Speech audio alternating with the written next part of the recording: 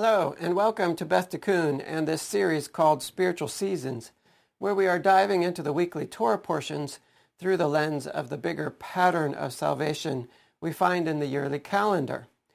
This week we are in Parsha Teitzei from the middle of Deuteronomy 21 through chapter 25. Well, this month we are encouraged to increase in our tzedakah, our giving. So I've been trying to include a snapshot or two of generous people in these teachings, and I'll go ahead and start that way today. This one is about a quiet giver, which are the best kind, I think. It says, in 1995, the nation was stunned when news broke that an elderly woman named Osceola McCarty had donated $150,000 to the University of Southern Mississippi for their scholarship fund. This 87-year-old woman had been forced to drop out of school in the 6th grade to care for her family. For more than 60 years, she made a living washing clothes for hire in Hattiesburg, Mississippi, saving as much as she could from her meager pay. She wanted others to have the opportunity for the education she never received, so she gave away the money she had saved for so many years. Well, I bet the fact that Miss McCarty was saving all that money for a good cause gave her a lot of strength and even joy in the difficult work she did all those years. There's work, and then there's work for the good of the world, and they are two very different things. Well, before we get into our Torah portion today, I want to bring out a few ideas for the month of Elul that we weren't able to get to last week. By way of quick review first, though, last week we talked about how Elul, which is the 6th month, means harvest in the original Akkadian language, and that Elul is considered a month in which the ball is in our court to act, so to speak. The Chush of the month is, in fact, action, and the Mazal is Virgo, the Virgin. All of these taken together lead us to the big emphasis of Elul, Teshuvah, repentance. Repentance is the big harvest that the journey from the first month has been leading to. So listen carefully to this now. Teshuvah is how the fallen bride becomes a virgin again. Repentance is how the fallen bride becomes a virgin again. So this is not possible in the physical realm, but in the spiritual realm, it is possible to go back to that earlier state of innocence by God's grace through the blood of Yeshua, the Messiah. There's a great power in repentance, and the time for repentance is now in Elul. So what is repentance? Classically, there are 3 ingredients to genuine return, which is what Shuvah means. So these 3 ingredients. 1, regret of a misdeed. 2, the decision to change. And 3, the verbal expression of one's sins. So again, these 3 aspects to repentance are regret for the misdeed, the decision to change, and the verbal expression of the sin. And we can add to that we show that our repentance is genuine by beginning to make the changes right away, even now. So this is the business we are to be about now, and that God is providing a special ability for us to do now, to feel regret for how it is that we have failed to hit the mark in our walk, to purpose to change, and to give verbal expression to the sin, leading to the beginning of change, even now.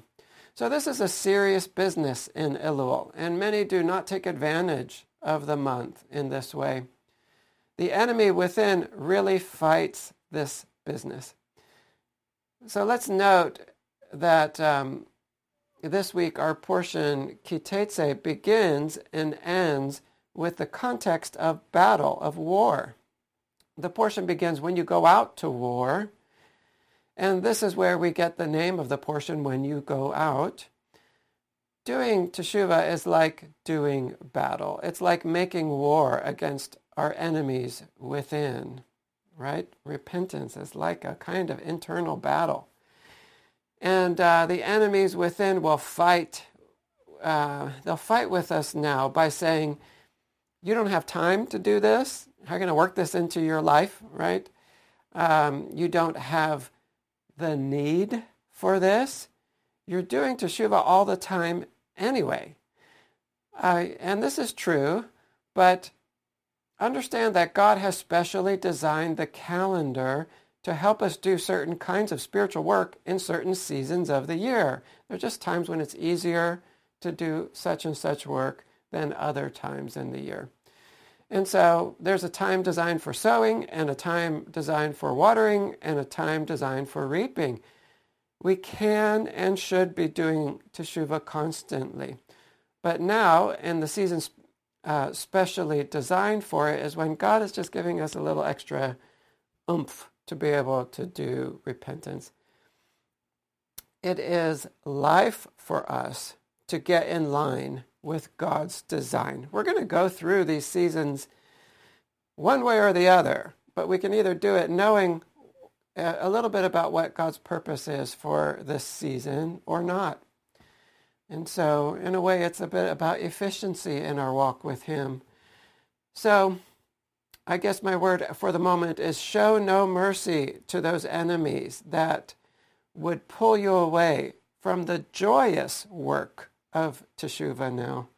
And I say joyous, which is maybe not a word we would, be quick to apply to the work of doing repentance in return, but listen to Yeshua's words in Luke 15. He says, I tell you, there will be more joy in heaven over one sinner who repents than over 99 righteous persons who need no repentance.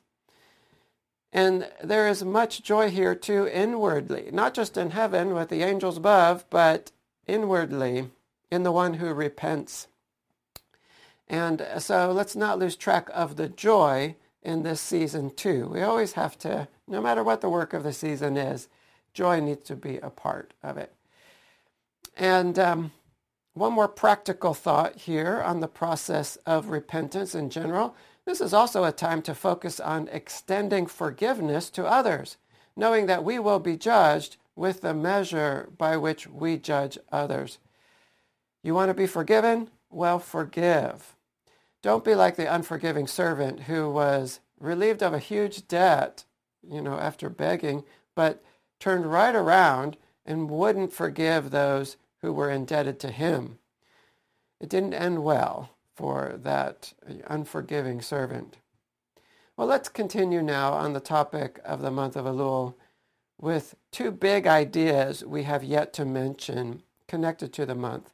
The idea that Elul, so firstly, the idea that Elul is also an acronym, and the concept that the king is in the field now.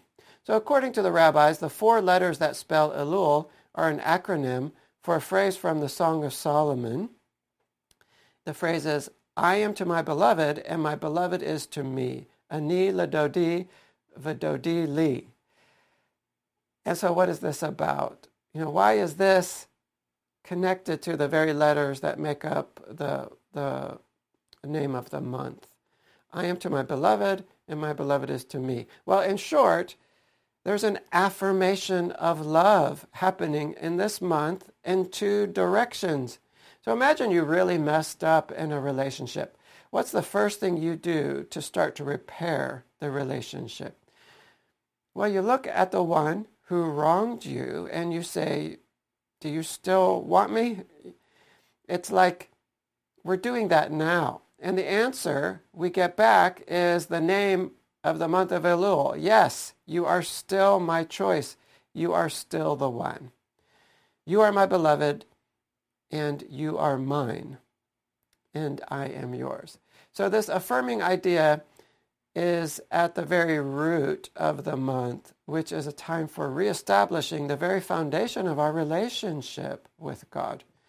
Well, moving on now to the second idea, let's approach it by asking, so here we are in a season of introspection, right? Looking inward and examining. and repentance and action, making changes. But why should we think we're going to do any better this time around? Unless God does a deep work of grace in us, aren't we the same people? Well, in fact, this is true. But this deep work we need him to do is coming in the month of Tishrei, the seventh month, the month that includes Rosh Hashanah, Yom Kippur, and Sukkot. It's a work that changes the heart in the seventh month, and that's what we really need. But that's next month. And so what about now? By what power do we begin to change now in this preparatory month of Elul? Well, this brings us to the idea that the king is in the field, which is a metaphor used by the Alter Rebbe to describe how God relates to us in the month of Elul. It's in the month of Elul that he says God is in the field. Well, or the king is in the field. The connections here, especially for a believer familiar with the apostolic scriptures, are fascinating, I think. So normally to see a king, to have an audience with a king, we might say you have to be put on a list and you have to wait for the appropriate time. And most people can never get on that list. But what happens if one day the king decides to put on street clothes and slip out of the castle and wander into the fields? The common folk might hear about that, and one by one, like sheep that go to greet the shepherd, they go out to the field to see him and talk with him and tell him about their needs, maybe. In other words, even though we've been talking about this rift in our relationship that has opened over the summer, right, the whole 3 weeks, Tish B'Av, all of that, and the set time for healing is still some weeks away in Tishrei, God makes himself accessible even now to help us in the process of Teshuvah, to help us prepare for the coming outpouring of his grace. Repentance is tough. It's hard work. But he does not leave us without help. The rabbis are saying that he is here with us already in Elul, beside us, helping us, but in another form. And that's key. And so in the parable, he's wearing the clothes of a commoner, and he's approachable, and he has a smile on his face even. But in the same way that he leaves the castle to go to the field, so do we have to leave our homes to go meet him in the field now. So there's also initiative on our part and some work and some risk involved in going to meet him now. And so we take the first steps in that return process, in that teshuvah process. Maybe you could say we go out to the field first, and he comes to meet us there. Well, I believe what the rabbis are honing in on here in talking about the king in the field is clearly verified in a wonderful way in the apostolic scriptures. And by combining the Jewish and the Christian perspectives, we get the fuller picture. And so it goes like this. We are in the lead up to God's work of restoration through Yeshua in Tishrei. And if we look into the Gospels at the actual coming of the Messiah, what happens just before Yeshua begins his earthly ministry, we see that what's happening just before he comes in the Gospels there. And what is it? And what is it that he uses to help prepare the minds and the hearts of the people? Well, God sends a person to prepare the way for Yeshua. John the Immerser, John the Baptist. And what is John's message? It is the message of Elul, right? Elul comes before Tishrei. And before the ministry of Yeshua comes John the Baptist. And what is John the Baptist's message? His message is repent, for the kingdom of heaven is near. So in a way, John the Baptist is a picture of the king leaving the palace and entering the field of this world and the field of the human heart. Well, let's go one step further, because John the Baptist was a person, he couldn't quite enter the heart. although his words could. John the Baptist is also not quite the king, and he's not here with us today. But John the Baptist himself pictures someone else who, in fact, is with us today. And so Grant has taught before about the many connections between John the Baptist and the Holy Spirit. John pictures the work of the Holy Spirit, which prepares human hearts for the arrival of the Messiah. The Spirit is active in different ways at different phases in the life of the believer. And one of these ways is as the God-given helper that prepares us for the visitation of the Messiah. In John, we read, in the Gospel of John, we read that the Spirit helps in this way by bringing conviction concerning sin and righteousness and judgment. And so that's in chapter 16 of John. And so here we have this rabbinic teaching that the king is in the field in the month of Elul, the month before the judgment in Tishrei. And the king is said to help us with repentance, which is also what the Holy Spirit does.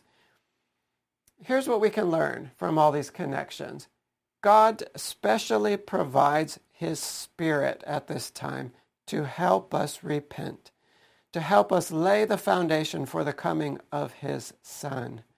Again, as we walk through this hot and sunny wilderness of the summer, God is specially reaching out to us now through the Holy Spirit, helping us in the wilderness to prepare the way of the Lord, to make straight in the desert a highway for our God. So, in Moses really is a picture of the work of the Holy Spirit there in the wilderness, and we are now closing out the wilderness phase in the calendar, and Joshua is about to take over to lead us into the land of promise. Joshua is about to take over for Moses. But right now we're still in the last bit of the phase of Moses, in this wilderness phase of summer. So it's quite wonderful to see what the rabbis have discerned here in the calendar and to marry to that the fullness of Scripture. Elul has repentance at its root, say the rabbis.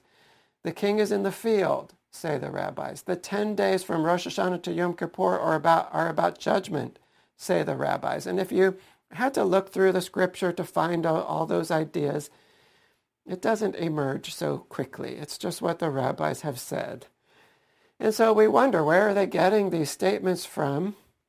And too often we just, because we don't see it right away, we just ignore it. But yet, here again, we see that these insights not only align with the apostolic scriptures, but they also help us to see the calendar and to walk out the Moedim in a fuller way. Because what they're adding in that we're at first like, where do they get this from? It has to do here with the calendar. And it's just beautiful to see when it comes together. And they illuminate each other. These teachings of the rabbis and Scripture and all of Scripture, it all just, the one illuminates the other.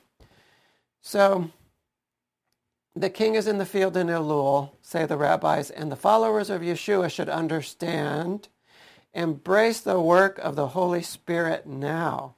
It will lead you in the process of repentance. God is here with us, but in a different form. And the marriage of the Lamb to his bride is coming. Let's get ready for the wedding now. Well, now that our time is half gone, there's just so much to Elul. It's just a beautiful month, but it's a little bit in the shadow of the bigger Tishrei to come, but in its own right, it just has a lot of beauty and action in it. But let's go ahead and get to Teitzei now. As I mentioned, Teitzei means when you go out. And it's taken from the first verse, which reads, when you go out to war against your enemies, and the Lord your God gives them into your hand, and you take them captive. And then it goes on from there. to describe the process for marrying a captive woman. So again, when you go out, here is in the context of war, and we find war once again at the end of the portion with the commands to remember what Amalek did to you when you were leaving Egypt and to blot out the memory of Amalek. So we have war again at the beginning and the end. Teitzei contains 31 topics and over 70 commandments, more commandments than any other portion. And so it's a special portion in that way. Many of the topics involve family interactions and specifically marital interactions. And so these involving family and marriage include, I'll just go ahead and list them here. The procedure for marrying a captive woman comes first. Inheritance rights of the firstborn. The rebellious son. Judicial procedures for adultery and rape and for the husband who falsely accuses his wife. Intermarriage with certain groups of people, groups that are allowed to come into Israel, at what generation, etc. Laws of divorce and levirate marriage, when a brother dies and the other brother is to marry his wife to raise up an heir for him with his name. So while there is an emphasis here on marriage and family, there are many other types of topics here too, many other kinds of topics, including burial of one hanged on a tree, returning lost animals and objects, sending away the mother bird when taking eggs, constructing a safety fence on a roof, forbidden mixing of animals and plants, purity of a military camp, the prohibition on returning an escaped slave, the duty to pay a worker on time, laws regarding debtors and charging interest, and then finally we have Amalek.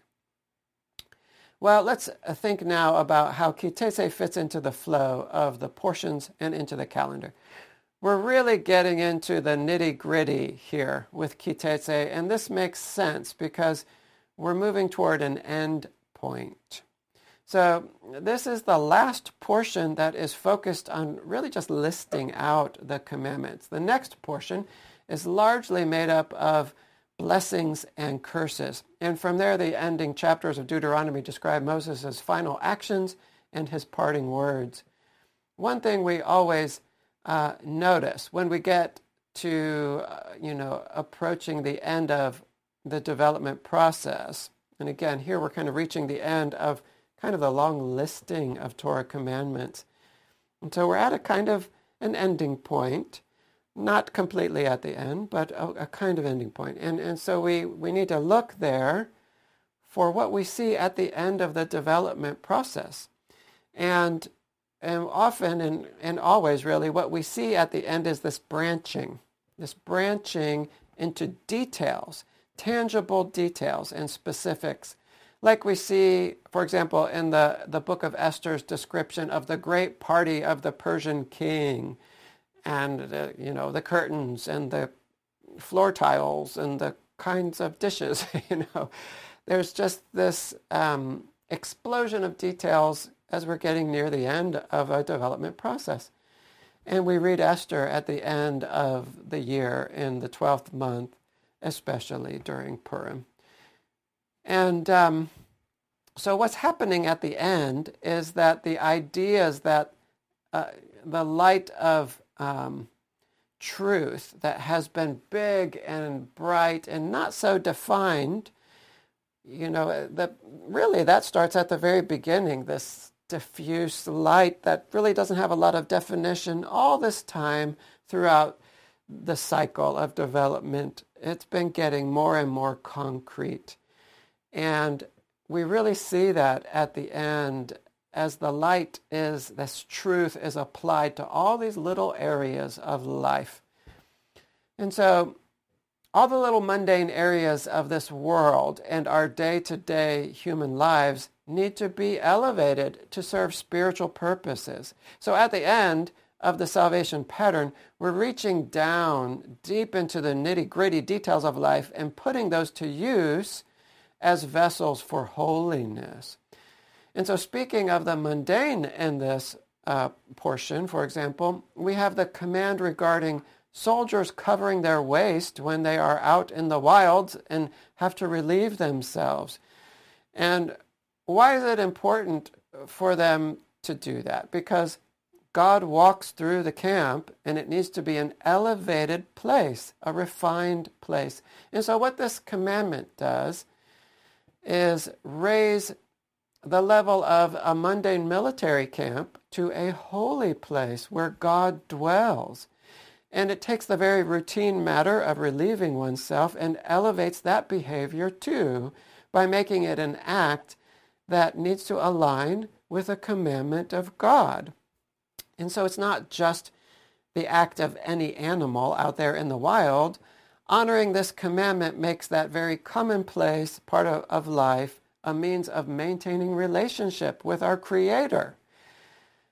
And no part of life is off limits here, as we can see with this example. All of these areas of life are meant to impact our relationship with God and with other people.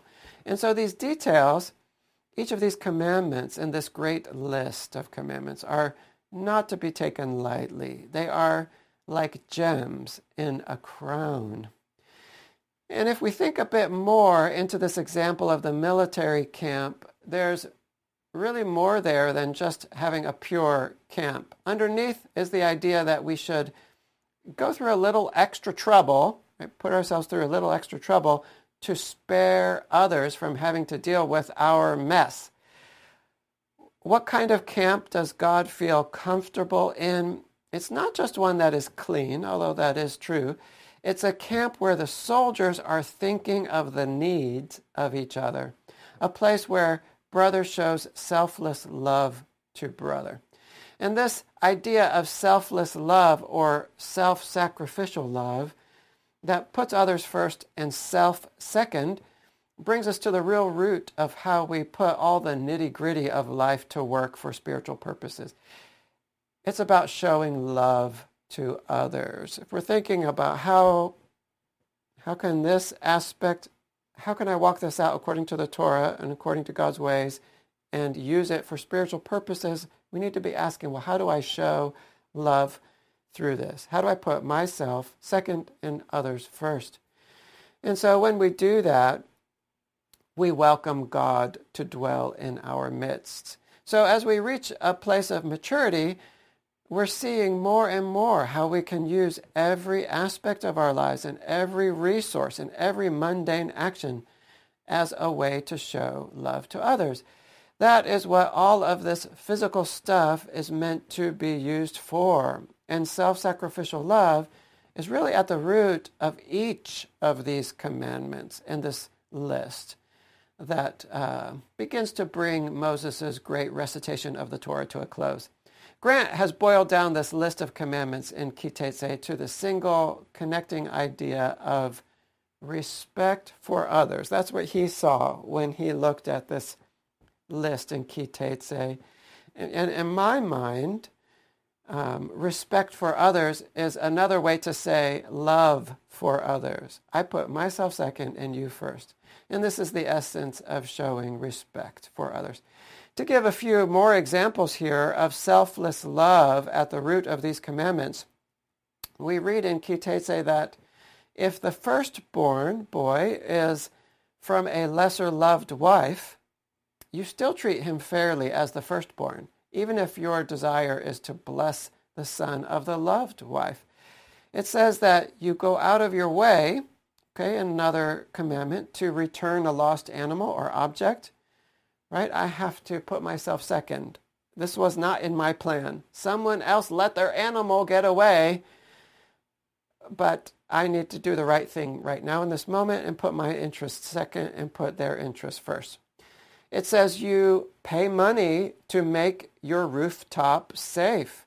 It says that if you take a poor man's cloak as a pledge, return it to him before the sun goes down because he needs it to stay warm at night. And so again, self-sacrificial love is the root of each of these specific commandments because it's the root of the Torah and the goal of our spiritual journey, what we're coming to at the end, this expression of love through the details of life. And let me mention here that our calendar context for reading through all these commandments in Elul is that we are now digging into the nitty-gritty details of our lives. Last week I actually encouraged you to make a list of the different areas of your life that you're going to weigh now in Elul. And we're trying to figure out how we can walk better in love in each of these areas, in each of these details. And so we're doing that, leading to repentance. And so at the root of our process for teshuvah is the question, how can I be walking better in love for God and my neighbor? And Teitzei helps to train us to see the world through the eyes of the practical, how we walk out love in practical ways. That's our focus now. So here we are in the middle of Elul. We're reading Teitzei in the middle of Elul, and it's training us in how we use the various little nooks and crannies of life in a loving way for other people. And so let's turn now to looking at some details in the portion in terms of our overall discussion here. As I mentioned earlier, many of the commandments here are dealing with family relations and the interactions of husbands and their wives, or a man's interaction with another woman, with a woman, including unmarried women. And so there are a number of laws here specifically about sexual immorality. And so I want to address the men specifically for a minute in the context of the repentance of the month of Elul, and our emphasis here on commandments regarding men and husbands. So I was part of a discussion recently with a rabbi in which another participant, who was a woman, was really struggling with the laws regarding taking a wife from the war captives.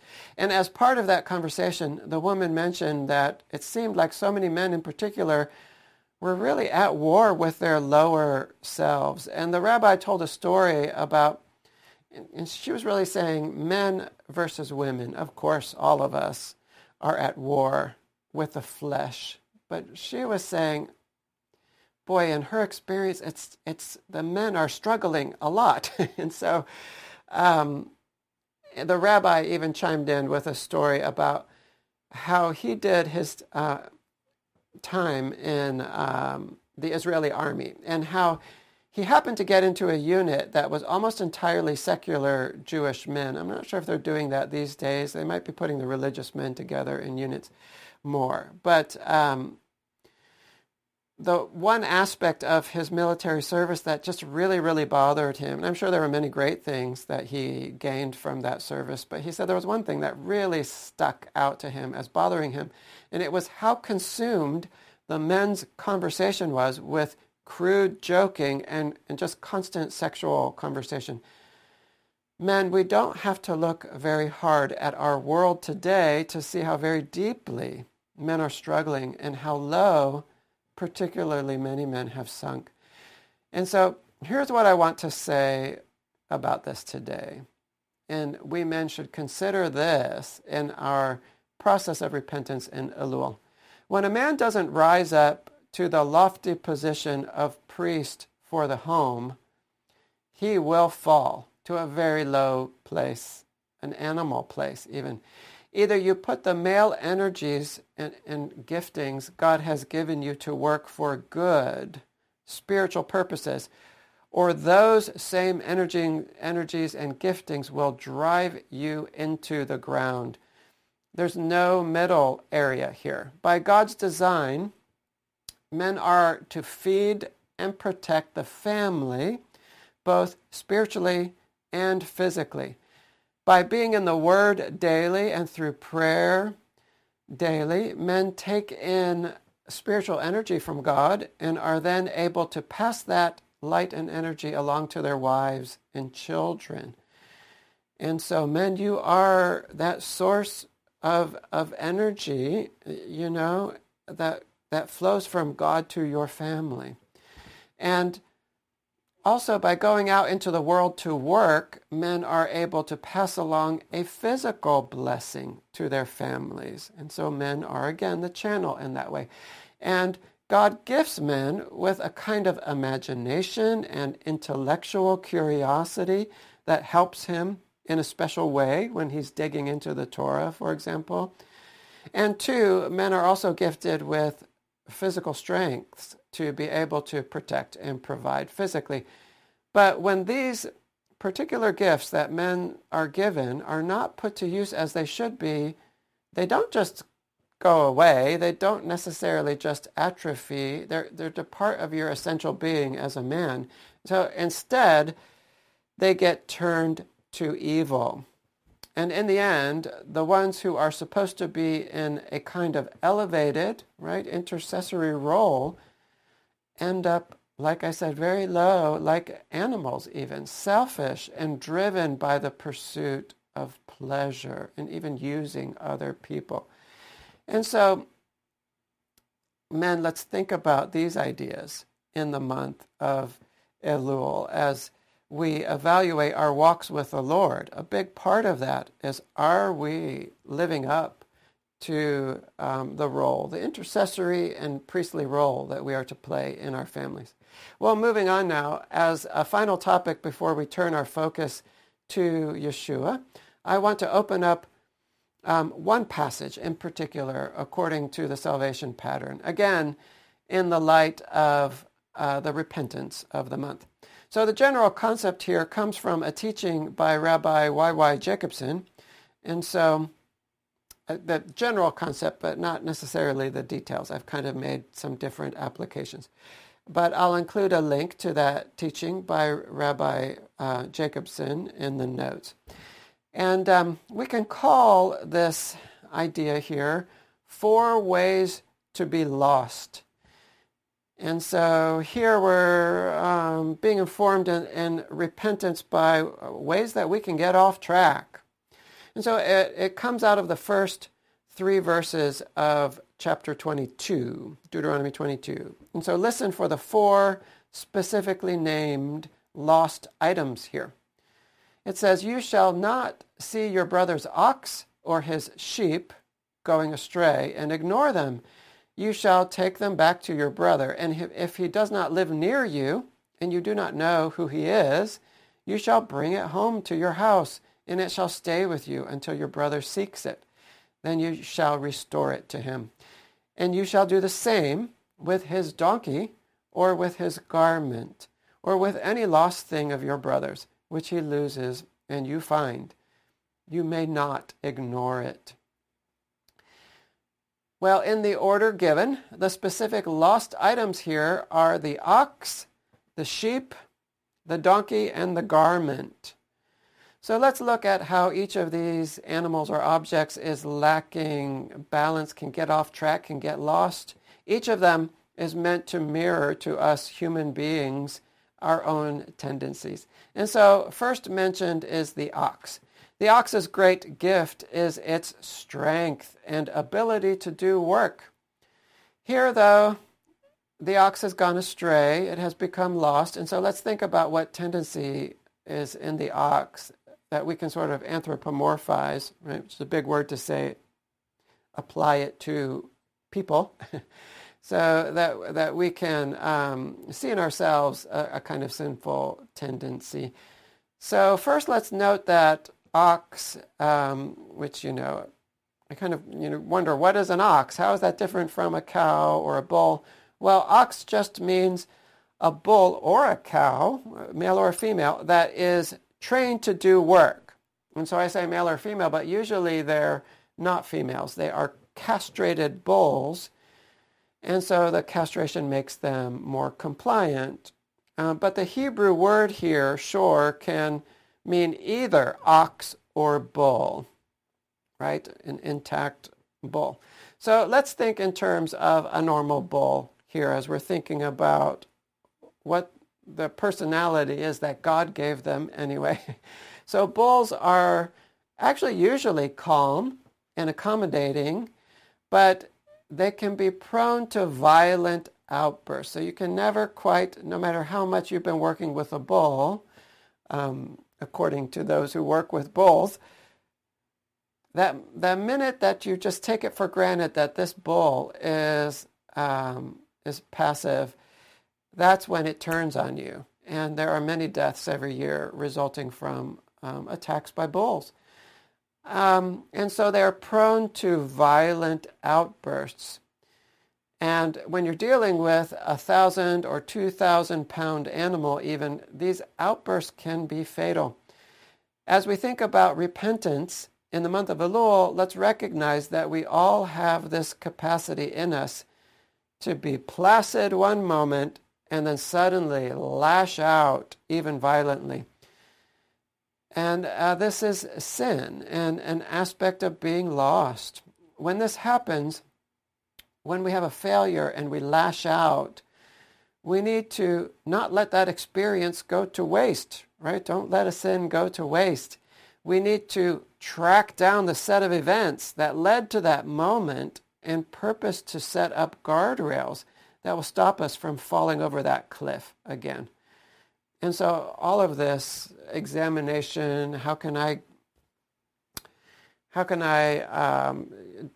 divert that chain of events as it's happening? This is all part of teshuvah. It's all part of repentance. Well, next is the sheep. So the first way, violent outbursts, all of us are capable of that.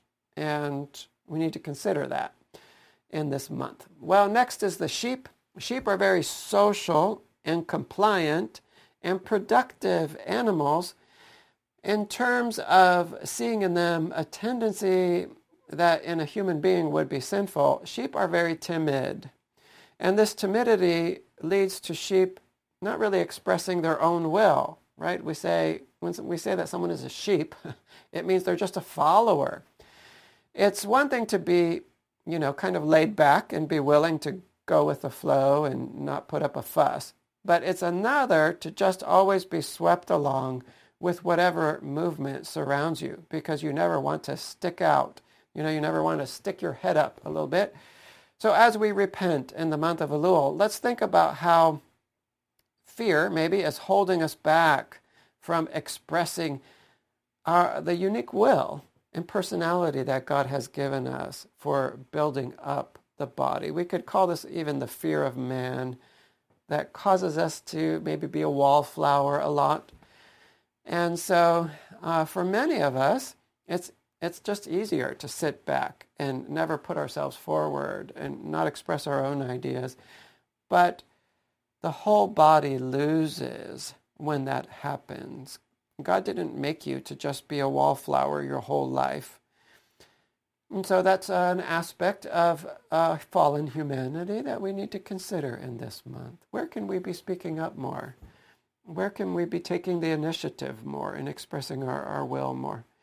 Well, next comes the donkey. The donkey is strong and intelligent. In some ways, the donkey combines the best of the bull and the sheep. It can bear great burdens like a bull, but it also usually is very loyal and willing to be led like a sheep. And those who own donkeys say, once they know what they're supposed to do, it might take a little while for them to learn. You can even walk away and leave them and let them, turn that millstone or whatever they're doing. They're happy to do that because they know what you want. And the donkey is actually smarter than both the bull and the sheep, probably. But we know that a special problem for the donkey is that every now and then it can just dig in its hooves and not move. The problem of stubbornness. And we've all seen the cartoons where the person is pulling on the donkey and it just won't go anywhere. So all of us can have a stubborn streak. And as we repent in the month of Elul, let's think about how it is that we have been stubborn to a fault and what we need to do to change that. Maybe has God been tapping us on the shoulder and with a particular message? but we've been just diligently and stubbornly, putting the blinders on. I don't see that, and ignoring it maybe. Well, lastly, we have the garment, which seems quite different from the other three. Well, clothing can be quite costly, maybe as costly as a sheep, and it can be beautiful and expressive of the person inside the clothing. Our clothes are a kind of outgrowth of our souls. And so what possible problem could a lost article of clothing have? Well, clothing is different from the others in that there's no life in it, particularly when it's lost, right, and laying there on the ground. In terms of repentance, we can think of the lost article of clothing as the parts of our world that God has entrusted to us that we are not putting to use for Him. We have failed to breathe life into them by using them for spiritual purposes. And so think now about what you have been given in terms of talents and physical blessings and resources that you have not activated for good purposes and have effectively cast aside and maybe even forgotten about. And repent of that and come up with a plan to fill up those neglected places with life, with the Spirit of life. And so a couple of quick points now about these lost objects in general. The root of the problem for each of the three living things, so the animals, right, the bull and the sheep and the donkey, really their problems are all three rooted in fear. We especially talked about that with the sheep, but all three of them. The bull reacts violently when it is afraid. The sheep's timidity is rooted in fear, as we said. The donkey, too, owners of donkeys apparently say, in those moments when they just dig in and are stubborn, it's because they're afraid. Maybe their eyes are not able to process what's in front of them and on the path, and they're afraid of a snake or something, and they just won't budge despite what their owners do. Well, it's fear. And fear is the great life killer. Fear is the root of much sin in our lives. And so in this month of repentance, let's focus on how fear holds us back in our walk with the Lord. Well, lastly here, notice that these lost objects occur in a certain order that, it seems to me, an order that is familiar to us as we study God's pattern of salvation. We find this pattern on every level. And here in a small list of lost objects, we see it again. So these objects are arranged from the physical to the spiritual in this case. So the reverse of the order we are normally emphasizing. The bull's problem is one of brute physicality and instinct.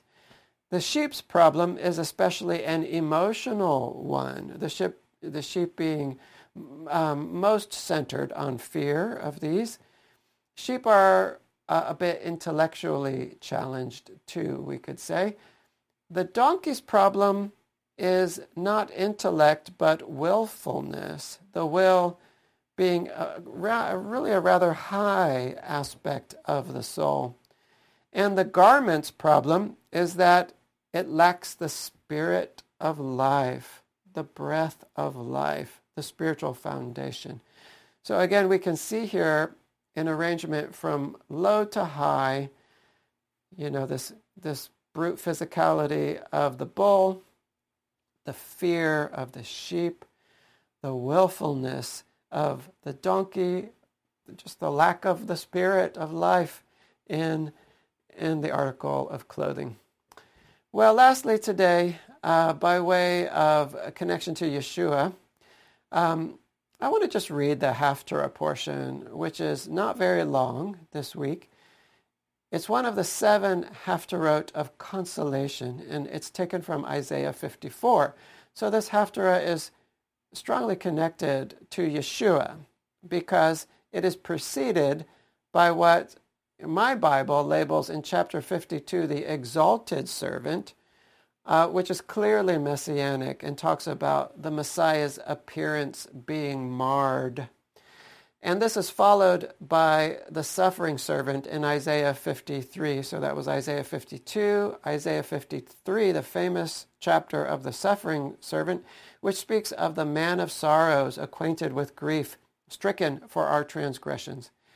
And so these two lead us into this week's Haftarah, which turns away from the stricken Messiah to address Israel. And so it begins, "Shout for joy, O barren one." And so we don't get to the exaltation and victory and joy of Isaiah 54 without passing through the suffering of the Messiah in Isaiah 52 and 53.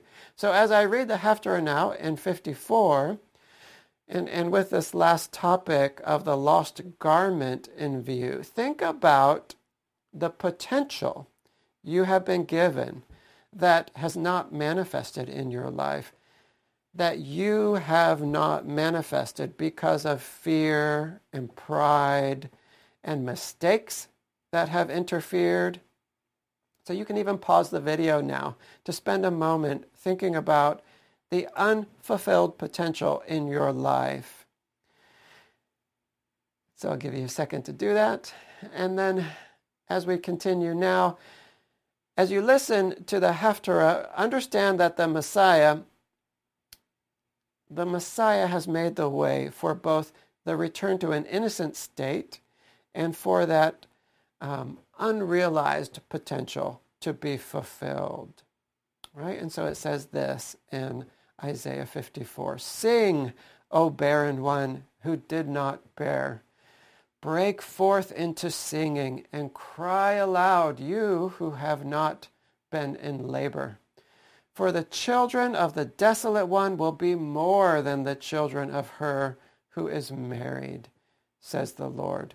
Enlarge the place of your tent, and let the curtains of your habitations be stretched out. Do not hold back. Lengthen your cords and strengthen your stakes, for you will spread abroad to the right and to the left, and your offspring will possess the nations and will people the desolate cities. Fear not, for you will not be ashamed. Be not confounded, for you will not be disgraced. For you will forget the shame of your youth, and the reproach of your widowhood you will remember no more. For your Maker is your husband. The Lord of hosts is his name, and the Holy One of Israel is your Redeemer. The God of the whole earth he is called. For the Lord has called you like a wife, deserted and grieved in spirit, like a wife of youth when she is cast off, says your God. For a brief moment I deserted you, but with great compassion I will gather you. In overflowing anger for a moment I hid my face from you, but with everlasting love I will have compassion on you, says the Lord, your Redeemer.